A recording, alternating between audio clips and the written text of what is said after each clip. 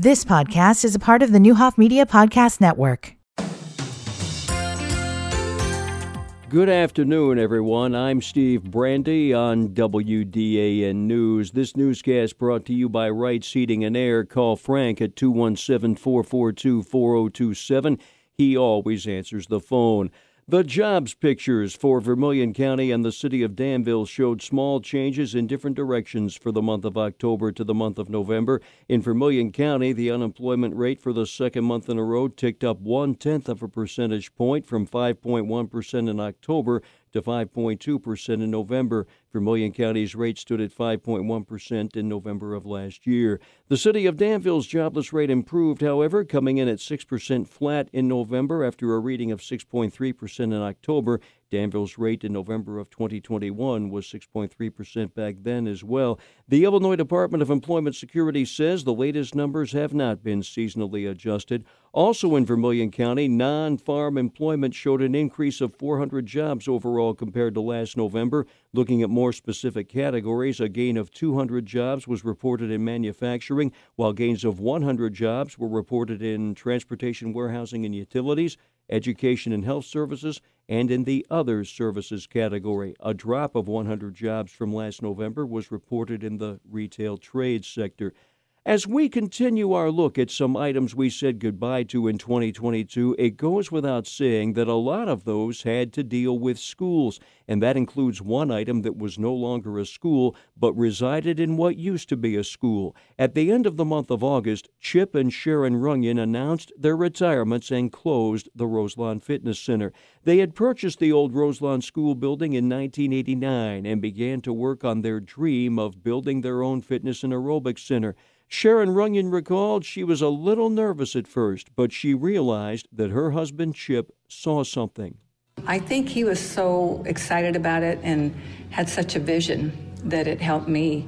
It's hard to kind of leave it, but at the same time, it's time for somebody else to come up who's, 35 or 40 years old like we were, and pour all kinds of stuff into it and have the people and enjoy doing what they're doing. And, we did that. We had a preschool down there, a daycare, this, that, and the other, and all kinds of things. And Chip admitted during that last week of operation, once they got things going, they felt the Roselawn Fitness Center would last forever. And for a long while, it did. I just forgot that the owner was getting older. And so it's been a great project. So glad we did it. Can't wait to see the next people come in and continue keeping very good care of this building. And that would be a blessing. And if anyone wants to talk with Chip Runyon about the future of the Roselawn School building, call 217-918-5514. Tomorrow we continue our look at goodbyes that involve school buildings in 2022 before we look Friday at the biggest hello we had in the area in 2022. Well, 18 states saw negative net migration in the latest U.S. Census estimates released Thursday of last week. Now, behind only California and New York, Illinois had the third worst. For the year that ended July 1st, Illinois lost 110,000 on net. That's the latest after annual losses accelerated for 9 consecutive years from 2014's loss of 10,000. It's not just the annual estimates that show Illinois' decline accelerating. There's continued IRS migration data, or moving companies having Illinois high on the list for outbound moves. Another census number released earlier this month was the poverty rate. Illinois edged up from last year to 12.1%.